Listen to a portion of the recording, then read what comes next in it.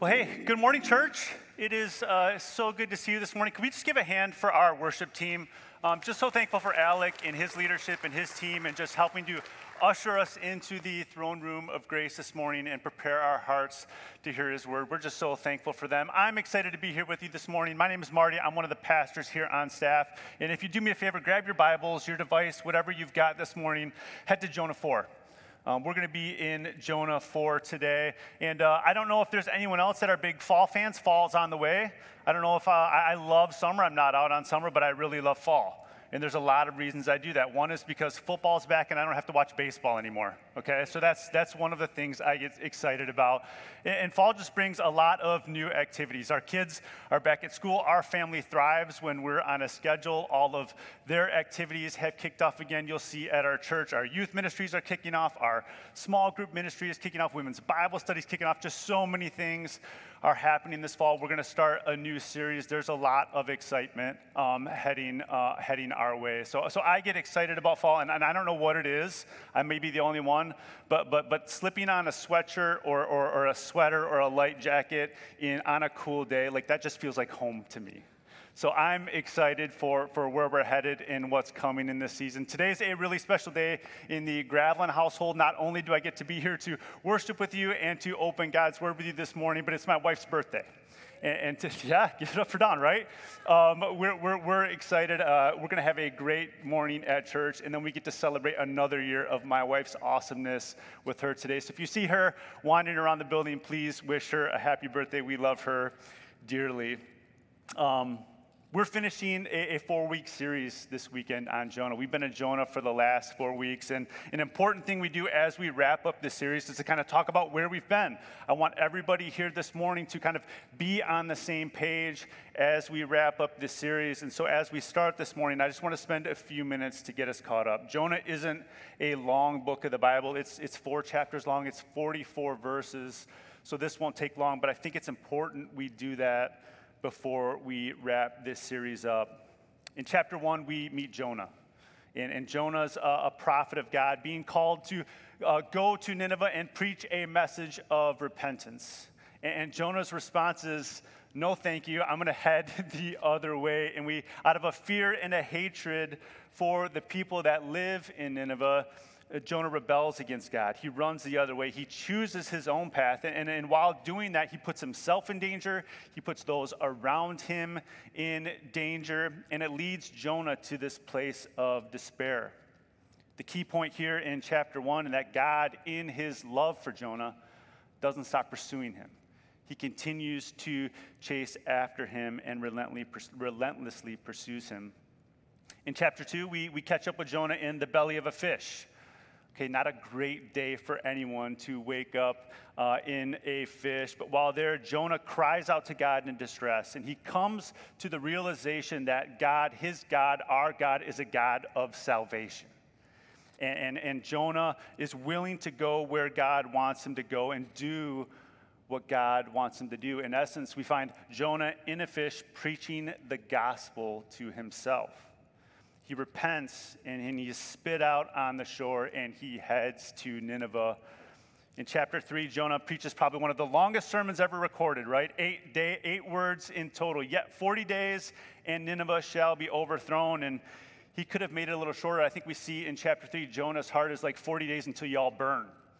Okay, that's where Jonah's heart is at. He's direct in his message. He gets right to the point, and we see God using that message to bring repentance to the people that live there. They turn away from evil, they turn away from violence, and they turn towards God. I want to make sure, before we move on, that we clearly understand repentance here. I don't want us to miss this. Repentance is not just recognizing that what you're doing is wrong. It's just not recognizing your sin. It's just not recognizing that you feel the guilt, the shame. You feel bad about what you're doing. Repentance requires movement. It requires us to change direction. Proverbs 26:11 says, like a dog that returns to his vomit is a fool who repeats his folly. There's this idea if we don't change our ways, we're going to continue in our ways, we are fools. Repentance is turning away from the sin in our lives and turning to obedience in God, turning to what is holy. True repentance impacts our actions and absolutely changes the way we live.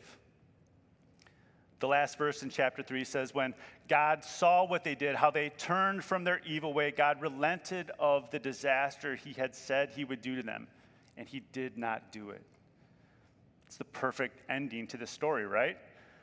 Everybody is saved. Everybody's repented. We can close our Bibles and pray, right?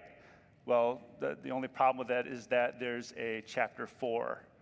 There's a chapter 4. We're gonna talk about that today. The big idea this morning, or should I say the big question this morning that I have for you is, whose page are you on? Whose page are you on? Let's jump into our text for this morning. I'm going to start in the last verse of Jonah 3. I'm going to start in verse 10 of chapter 3 and then read all of Jonah 4. Verse 10 says, when God saw what they did, how they turned from their evil way, God relented of the disaster that he said he would do to them. And he did not do it. But it displeased Jonah exceedingly, and he was angry. I want to point out here, Jonah's displeased exceedingly. It was extremely evil to Jonah that the people of Nineveh had turned from their evil ways and that God was now sparing them. He thought that that was evil, or maybe even worse, in this moment as God is doing this, Jonah might even think that God is evil. Verse 2, he prayed to the Lord and said, O Lord, is not this what I said when I was yet in my country? That is why I made haste to flee to Tarshish, for I knew you are a gracious God and merciful, slow to anger and abounding in steadfast love and relenting from disaster. Therefore now, O Lord, please take my life from me, for it is better for me to die than live. How's our boy doing? Not going well right now. Verse 4, and the Lord said, do you do well to be angry?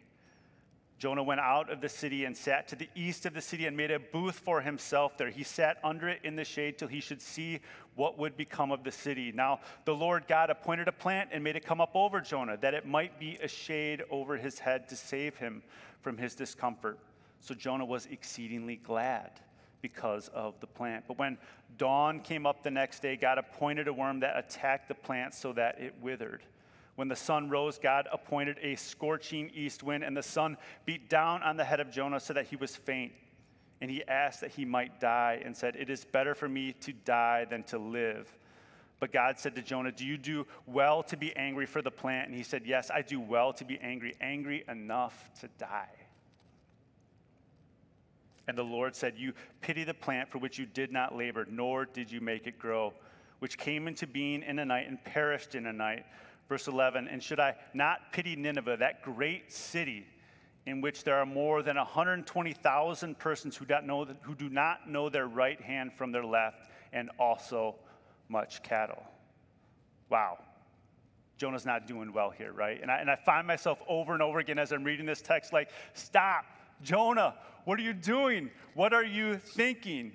He wants to die. He says it over and over again. He wants to see the city destroyed. He wants to see them punished for their wicked ways. He has condemned them in their heart. And one thing I want to point out right now, does Jonah seem to be like in harmony with his emotions right now? Does he seem to be like a balanced individual, thinking and processing things well right now? I don't think so. He goes from being exceedingly glad in verse 6 to asking to die. Yet again, Jonah has asked to die over and over and over again in this book, just a couple of verses later. Lots of high highs and low lows in this conversation with God. All of this playing out in front of us, yet God's asking about the cows, right? What about the cows? Did you guys see the cattle they've got there? This chapter just got a little weird. The first point that I want to draw out from this text is that God makes the appointments in your life. God makes the appointments in your life. We see this over and over again throughout the book of Jonah, so do not miss it. In chapter 1, verse 2, God sends his prophet Jonah to Nineveh. Okay, he sends Jonah to Nineveh. In verse 4 of chapter 1, he now hurls a storm.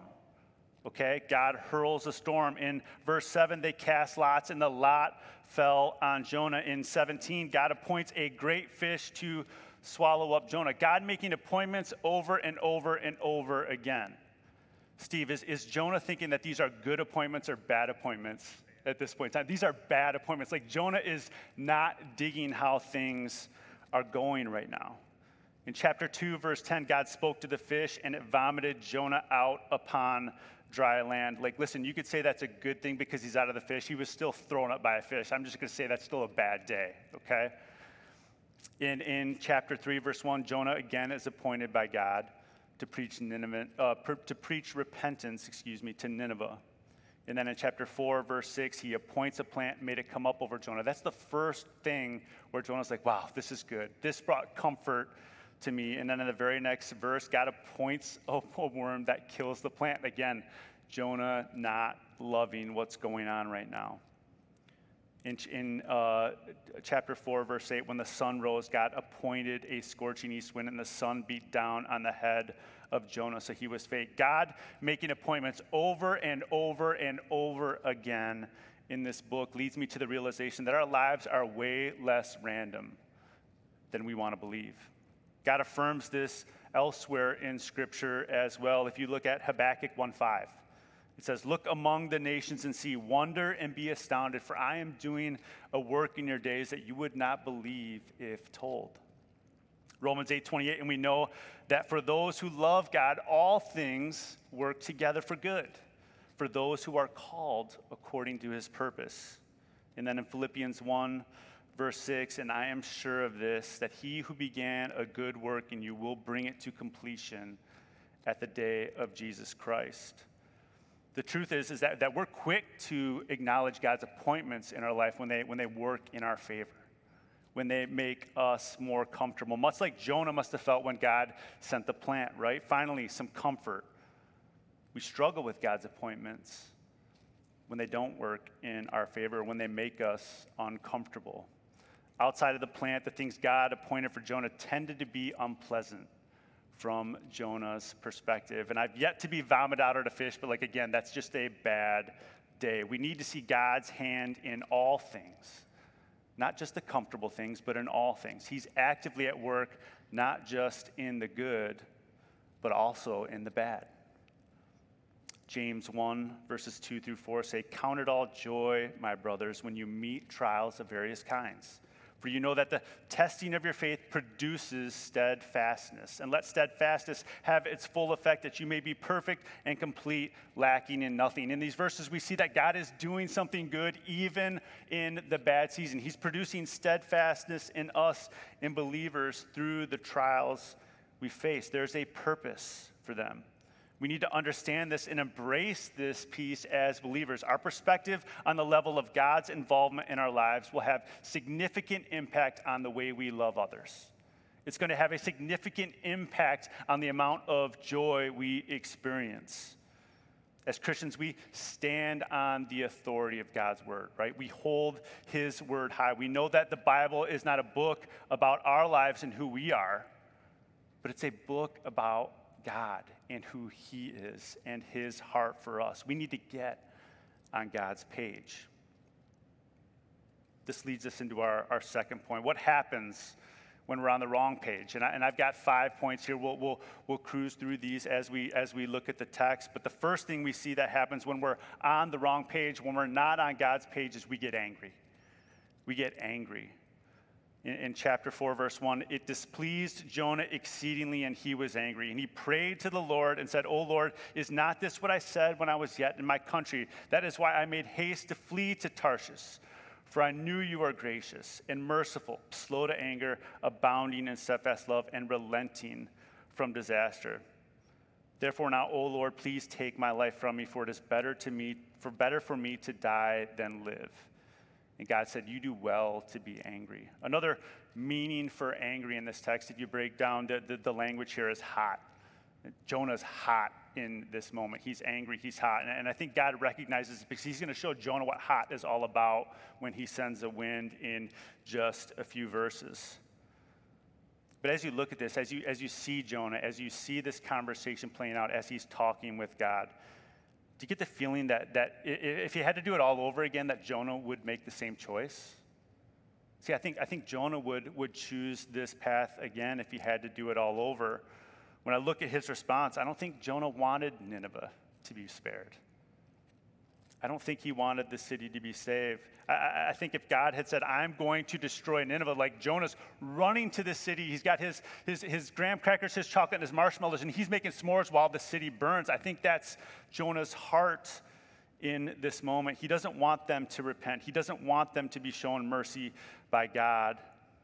Jonah says, I'm angry because you forgave them, God. I'm angry because you forgave them. He doesn't want God to be who God is in this moment.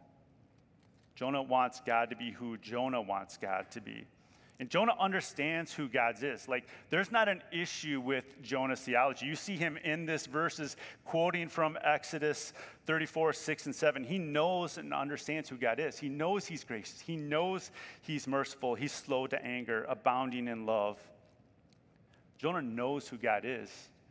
He just doesn't like him. He just doesn't like him in this moment. Jonah did not want God to show mercy to the Assyrians. Why? Well, because they're rebelling against God. They're vicious. They're ruthless people. They're rebelling against you. And Jonah feels this way in spite of the fact that God continues to show Jonah great mercy and forgiveness in spite of Jonah's own rebellion. We don't have to look far to see that there are people who struggle to accept a God who loves everybody regardless of their sin. They want a God who is only loving without being just. And on the other hand, you have people who struggle to accept a God who will forgive horrible people that do horrible things. These people want to see justice carried out. They're not a big fan of showing mercy. And the reality is, the God of the Bible, our God, is both. He is loving, and he is just. He is merciful, and he will judge sin. If we only worship the attributes of God that we align with, we are not worshiping God for who he is. This is dangerous territory for us to be in. Being a soul care counselor at this church, I have the privilege to walk alongside people who may be going through tough seasons, and it may be difficulty in marriage or parenting or struggles at work. And many times the question's asked, like, why is this happening? Why would God, who loves me, let these things happen to me? And we take time to unpack and talk through those things, but inevitably I lead them to the fact, well, God is doing this because God loves you. God is at work in the trial, and he's drawing near to you, and he wants you to draw near to him, and he's growing you and changing you through this trial because he loves you. When we find ourselves in difficult circumstances, it's very easy for us to get our eyes off God, and they come on ourselves, right? We put them on ourselves, and we tend to get self-righteous, telling ourselves, I deserve this thing. Maybe it's fame, maybe it's fortune, maybe it's peace, whatever those things are. And those who have sinned against us or are doing wrong against us, well, they deserve a fiery death, right? That's what happens. We get our eyes off God, and we become self-absorbed instead of leaning into God and his promises to bring us peace despite our circumstances. Our anger grows, and because things aren't working out the way they're supposed to, we continue in our sin. We continue in our trial, and as sin accelerates, our anger turns to despair. Our despair turns to depression, and then we find ourselves thinking life isn't worth living anymore. That's where Jonah finds himself in chapter 4. And God asks him this question, right? Do you do well to be angry? God's asking Jonah, how are things going for you? You're doing this your way. You've got your eyes off of me, Jonah. How's that working out? How are the choices that you're making in this moment, how are they helping your situation? You see, the solution to Jonah's problem cannot be found in Jonah. It can only be found in God. A God who is gracious, a God who is merciful, a God who is just and pursues us even as we run in the other direction. And if you're wrestling with how God can be infinitely just and infinitely loving, well, let me do this. Can I just point you to the work of Jesus Christ on the cross? Like, all I have to do is point you to what happened there. If Jesus Christ died on the cross for all sin, then God is just, because sin was punished then and there once and for all. God is just. He dealt with sin. And in doing so, he also proved his infinite love for us, that in the fact that he poured it out on himself. He didn't send his wrath out on us. He took it on himself And through this free gift paid for by an incredible sacrifice, we get to experience a deep, a personal relationship with a loving Savior. We need to get on God's page with this. Next, we see when we're on the wrong page, when our eyes are on ourselves and not on God, we withdraw. We withdraw. In chapter 4, verse 5, Jonah went out of the city, sat to the east of the city, made a booth for himself there. He sat under it in the shade till he should see what would become of the city. Self-absorbed people in a downward spiral towards despair want nothing more than to be left alone. Just leave me alone. I don't want to hear what you have to say. I just want to be alone and sit here and do nothing. Leave me alone. And that's probably the biggest and worst mistake that we can make. Throughout the whole book of Jonah, we see Jonah alone. The text doesn't say that when God called him initially to go to Nineveh and preach repentance, it doesn't say that he talked to his buddies. He didn't go to a small group and say, like, hey, do you think this is a good idea? Should I do this? We find him sleeping below deck on a ship away from the crew. He's alone in a fish. He's walking through a large city full of people alone. And now here he leaves the city. He's alone again. From my own experience, I don't make a lot of great decisions when I make them alone. As pastor over the small group ministry here at the church, I'm always looking for ways to improve how I lead and consider ways of doing things differently so that they don't get stale. I talk with pastors at other churches to see what they're doing, to see if their studies they're doing, to see how they were doing small groups through pandemic. I'm talking with other people. I like to pick their brain for new ideas and see if there's ways that we can grow and change, that I can grow and change. And I'm so thankful for the opportunity to collaborate with other churches in this endeavor. But rather than implement those ideas, have those conversations, and then make those decisions right away on my own, I don't do that. I'm quick to consult the people that I know and love and trust here. So when I get a good idea, I'm usually talking to the guys on my family care team, Pastor Adam, Pastor Craig, asking those guys what they think. I'll talk to Calvin, I'll talk to Dave and say, hey, what do you think about these things? I'm rarely making decisions without some plurality around it. Make no mistake, I make the final call. Okay, that's my responsibility as oversight of the ministry. That's my decision, but it's rare that I ever do that without consulting those that I trust to hear different viewpoints. I allow other voices to offer counsel to the decision I'm making, whether they agree or disagree, especially when those decisions have great impact. We need other people speaking into our lives. We need people pointing us to Jesus, sharing wisdom with us, loving us enough to potentially create friction in our relationship by speaking truth into our lives, by saying the things that we need to hear. Listen, that's why small group is such an important and foundational ministry here. We need people coming alongside of us to help us, to care for us, to encourage us and point us to Jesus. We need that in our lives. But Jonah here, he isn't losing his small group. Jonah's not fleeing Christian community here. He's fleeing from a pagan culture.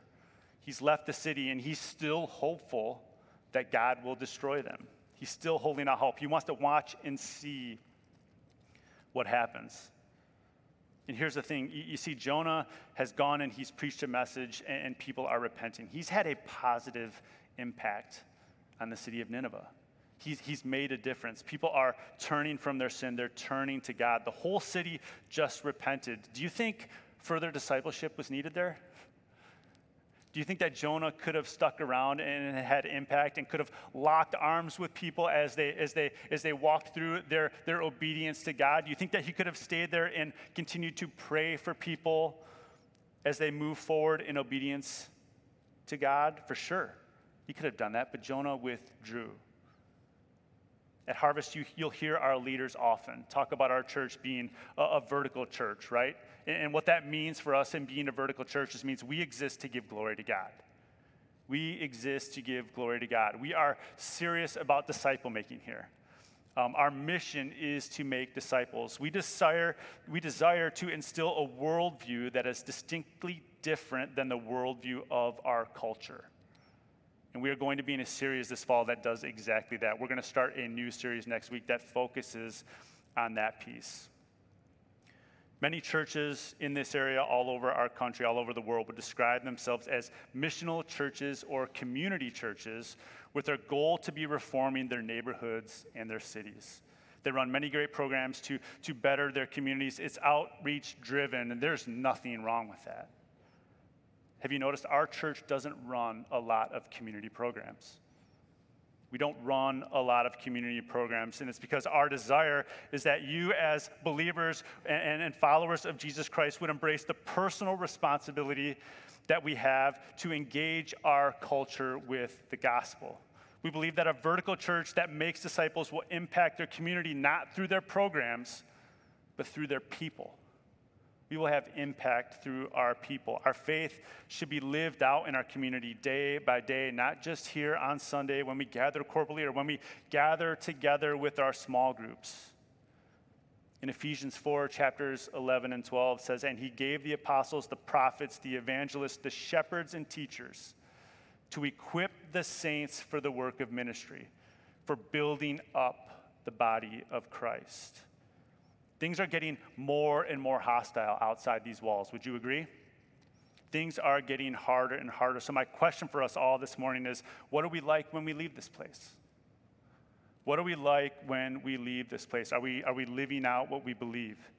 Could someone you didn't know look at your life and see God's fingerprints moving in and through you as you do life outside these walls? As you look at your social media, is your first move to love or to condemn? Do you volunteer your time at local organizations or coaching youth sports? Is your home open for people to come and visit and do fellowship with you? The way we live in our communities, not withdraw from our communities, is what gives the gospel platform. We believe in this practice and want to give God glory in how we live out our faith each and every day. Next, we'll see that when we're on the wrong page, we become emotionally unanchored. We become emotionally unanchored. In verse 6, the Lord God appointed a plant made to come up over Jonah to save him from his discomfort, and he was exceedingly glad because of the plant.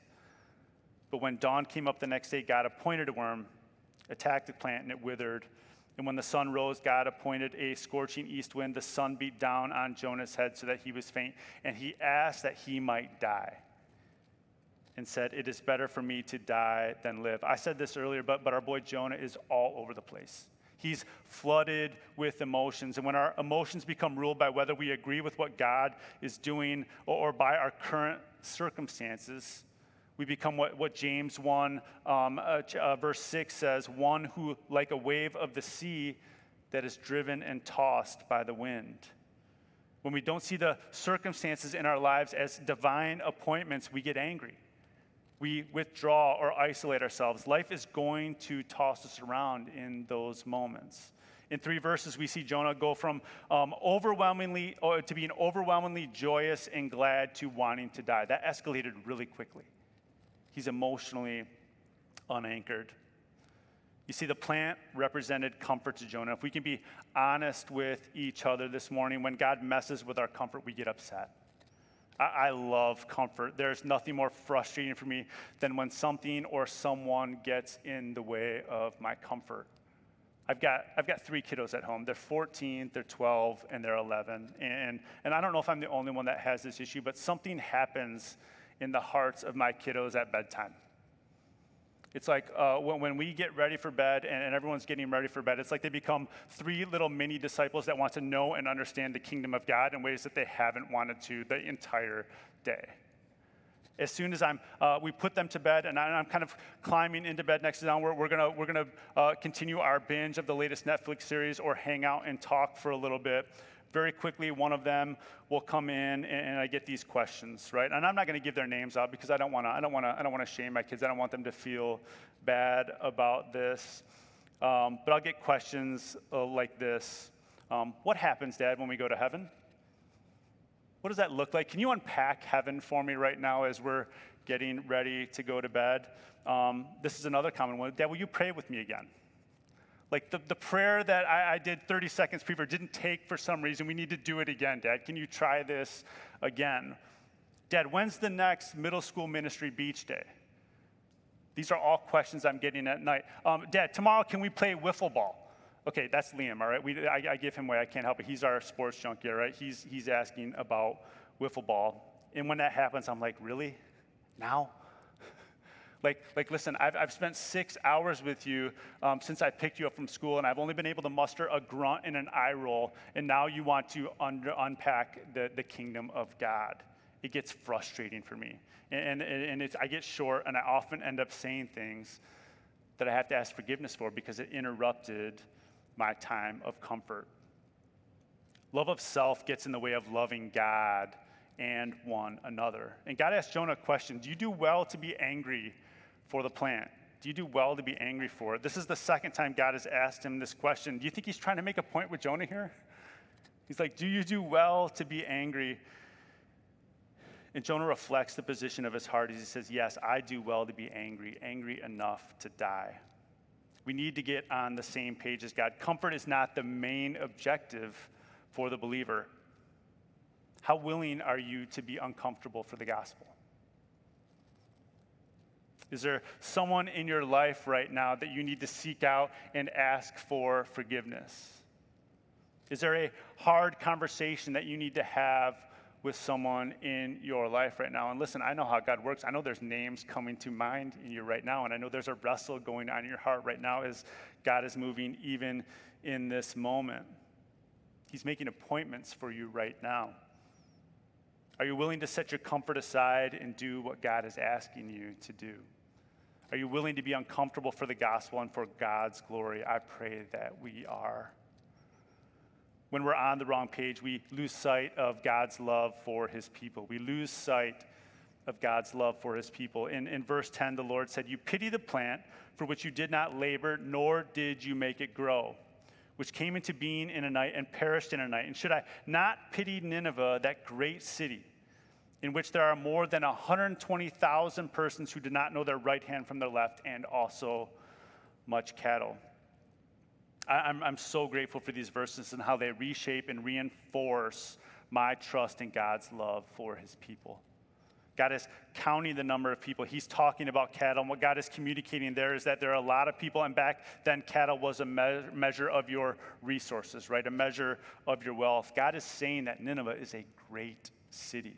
It's a great city. We see a great city full of people who are directionless, a city full of people rebelling against God, practicing evil ways, and we see God intervening them and showing them great love and forgiveness. God asked Jonah about his concern for the plant. And listen, that's something that people don't normally show a lot of concern or affection for. And if I've offended you or your plants this morning, please forgive me. But God is pressing in on Jonah's inappropriate expression of anger for which he had done nothing. He hadn't planted it. He hadn't watered it. He hadn't done anything to encourage its growth. It truly was a gift of God's grace, yet he's expressing great anger over it. And while he's angry about the plant, he is indifferent to the fate of the people of Nineveh. He cares a lot about this plant right now. He doesn't care anything about the people in Nineveh. And this stands in direct contrast to God's love for his creation, his love for people created in his own image. Jonah was concerned about a relatively insignificant part of creation, a plant, while God was deeply concerned about the people of Nineveh.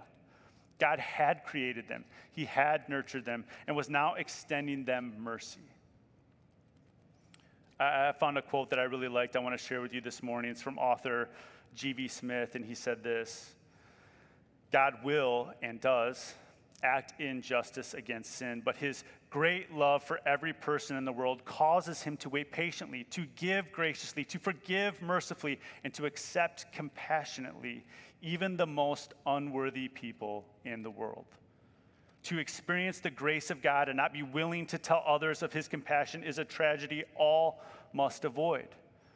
Messengers of God can neither limit the grace of God nor control its distribution, but they can prevent God's grace from having an effect on their own lives. Jonah was not responsible for the plant or for Nineveh.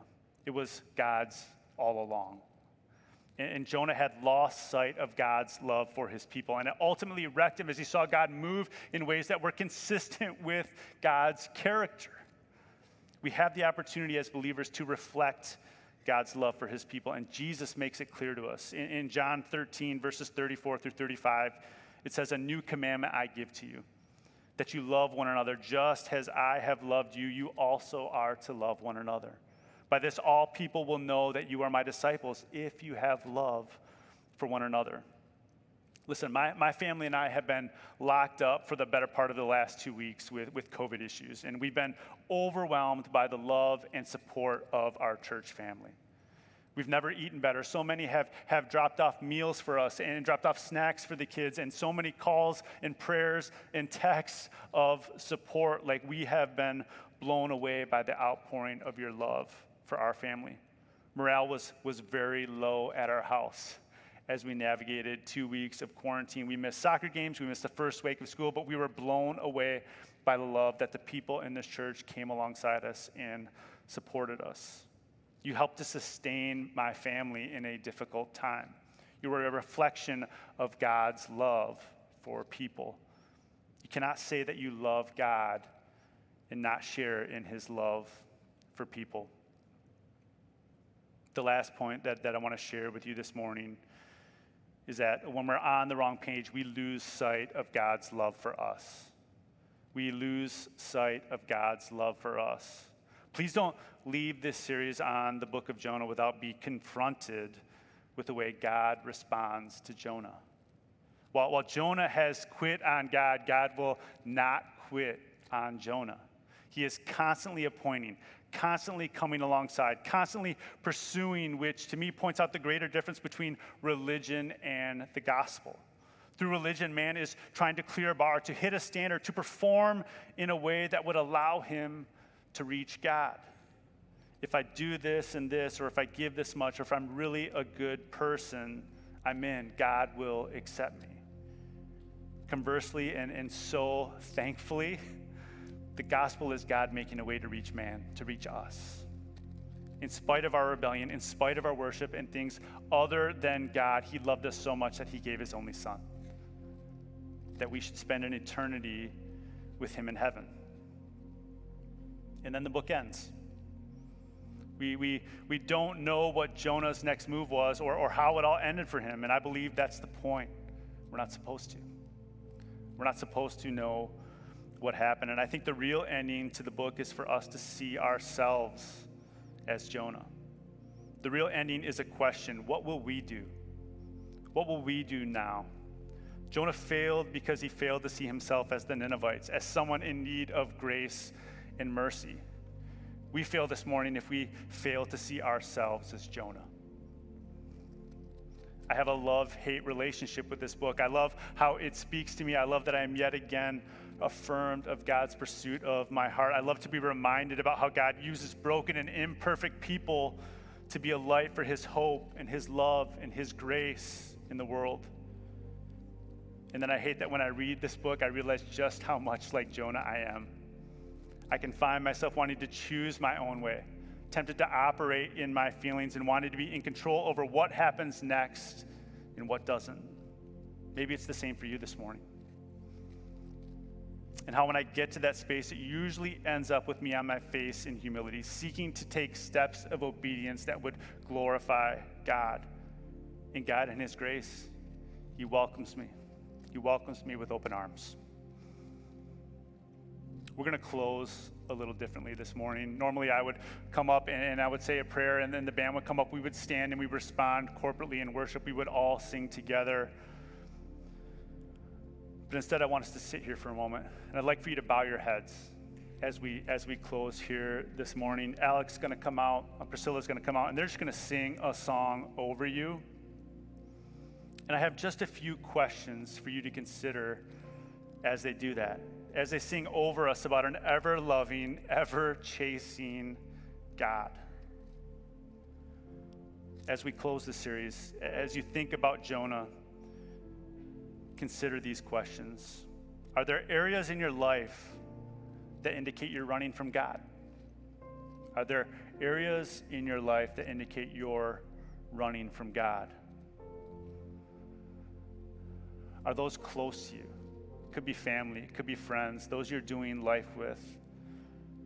Are those close to you suffering in any way because of your rebellion? Are they suffering because of your rebellion? What's that stronghold in your life that you're not willing to give up?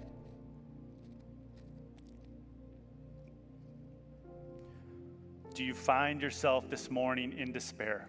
Do you find yourself this morning in anger, needing to return to a God who loves you enough to never give up on pursuing you? If this is you right now, there's good news. God can reach you there. Repentance requires movement, return to God. He is pursuing you. His love and grace are welcoming you. Father God, I thank you for this time, this message this morning. I'm thankful for this book where you just affirm yet again your relentless pursuit of us in our hearts. And God, in spite of our rebellion, in spite of our sin, you made a way for us to have relationship with you. You made a way when there was no way. And God, I'm just so thankful for what you've done. I pray that our hearts would be soft. I pray that our hearts would be changed this morning as we learn from your word, as we open it together. And I pray that we would just respond now. Thank you for your love. Thank you for your grace. We love you. I pray this in Jesus' name. Amen.